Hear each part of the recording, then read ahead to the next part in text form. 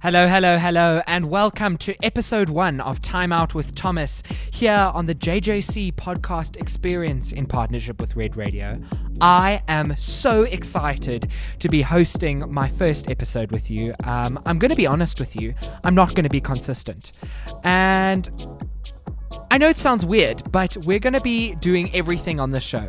What we do today is not what we're going to be doing tomorrow, and I promise you right now, I'm going to keep it fresh, and I'm going to be bringing you the latest insights and the latest stories on everything, and we're going to be chatting about a lot here on the JJC podcast experience with me, and I hope you enjoy it. I'm going to keep quick stories, and we're going to be looking at things all over the world, and not the normal news stories that you see on the front page. So yeah, we're going to be having good discussions, and I think they're going to be important. Thank you for joining me on this ride. It's going to be a fun one, and I'm excited to be sharing it with you here on Red Radio and the JJC podcast experience. The JJC podcast experience. Bringing you the content, the stories, and the insights. We aspire to empower the voice of the unheard. So I'm just checking out a story that has come out of France recently, and essentially they are having similar lockdown rules to us. We're having to wear masks at the moment, and they have stood by their stance on no burqas being allowed in public. Now, this one has been interesting for me because of the fact that a burqa and a mask are very similar, because essentially a mask that we are wearing out in public covers your nose and your mouth, okay? A burqa, all it does more is cover your forehead and your neck. So essentially, why are we still blocking this? Why have we not progressed into allowing people to wear what they want to wear? France have stood by their stance with their Prime Minister making an announcement on this. Take a listen to this.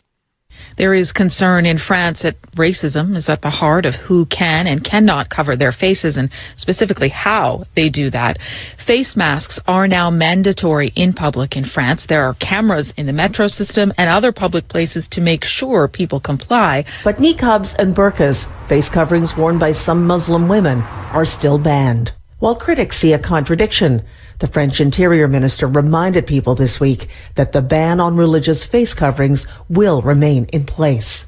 As a society, can we seriously condone this? I think that's a question that needs to be had.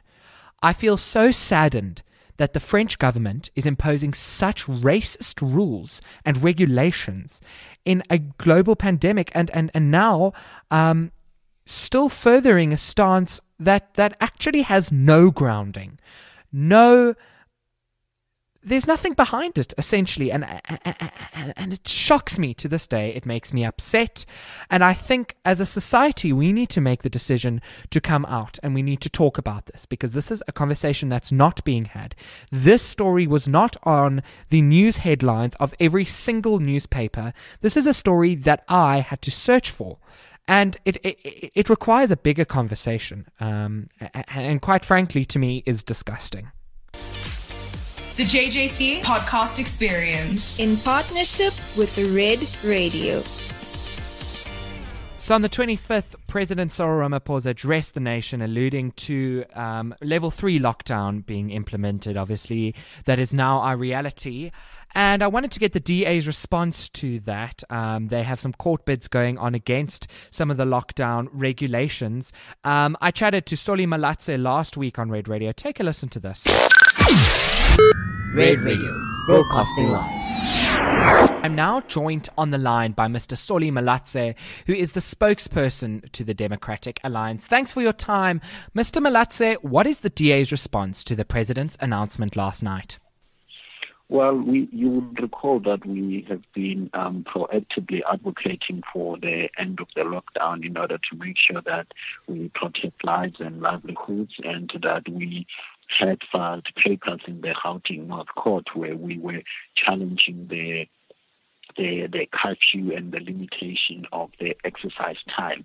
The President has now indicated that as we move into level 3, those will be lifted, which is a welcome development, but a little too late, because quite frankly it was unnecessary and needless from the onset. It is still unfortunate that the ban on cigarettes still remains intact.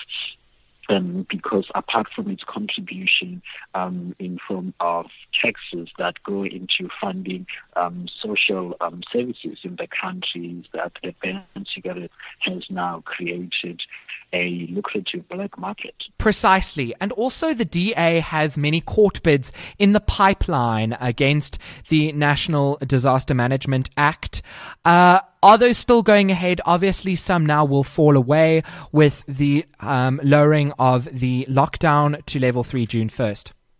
Sure. I mean, the one on the military curfew and the excess time will, by logic fall off. However, the case that we had made direct access to at the Constitutional Court was for the Constitutional Court to make a determination on the constitutionality of Section 27 of the Disaster Management Act, because we are challenging that it is constitutionally inconsistent with the spirit of our Constitution, because it makes no provision whatsoever for parliamentary oversight of the work of the Minister of Cooperative Governance in framing, developing, and publishing the regulations which are the rules that guide government, that guide our behavior as residents during this period of lockdown, because we are advocating for parliamentary oversight so that we can live the spirit of the Constitution when it comes to the separation of power.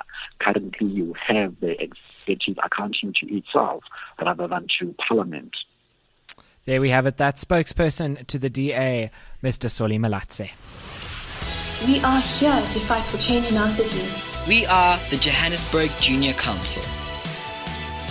So if you found R1 million, 10 million rand, rather, on the street in a black plastic bag, what would you do? Would you keep it? Or would you go hand it into the police? I want to say that I'd hand it into the police, but in the situation, I think it would be a different, a different kind of reality. But essentially, that's what happened to the Sanchez family, and they were on a cross county holiday. Well, they're not going on holiday; they were coming back from their holiday in America, and the car in front of them swerved to miss a black plastic bag that was in the street. So the family got out, the mother of the Sanchez family got out and removed the bag from the street. Unbeknownst to her, she saw inside lots and lots and lots of money. Now we know it was nearly $1 million, but what did the family do? Not keep it. They took it to the police station, and obviously that has been conducted into further investigations. But it's an interesting story, and it makes you question your own morals, because I'm sitting here thinking, what would I do with 10 million or, more even conversion rate? I mean, wow, that is a good family, because I'm going to be totally honest. I don't know what I would do. Anyway, thank you so much for tuning into my first podcast here on Red Radio and the JJC podcast experience. But there's more to come, and I'm very excited to say that. So stay tuned. Our next podcast is going to be on Saturday with Dulan Sechaba. So make sure you wait for that one to come through, and I will check you next time. Thanks. Cheers.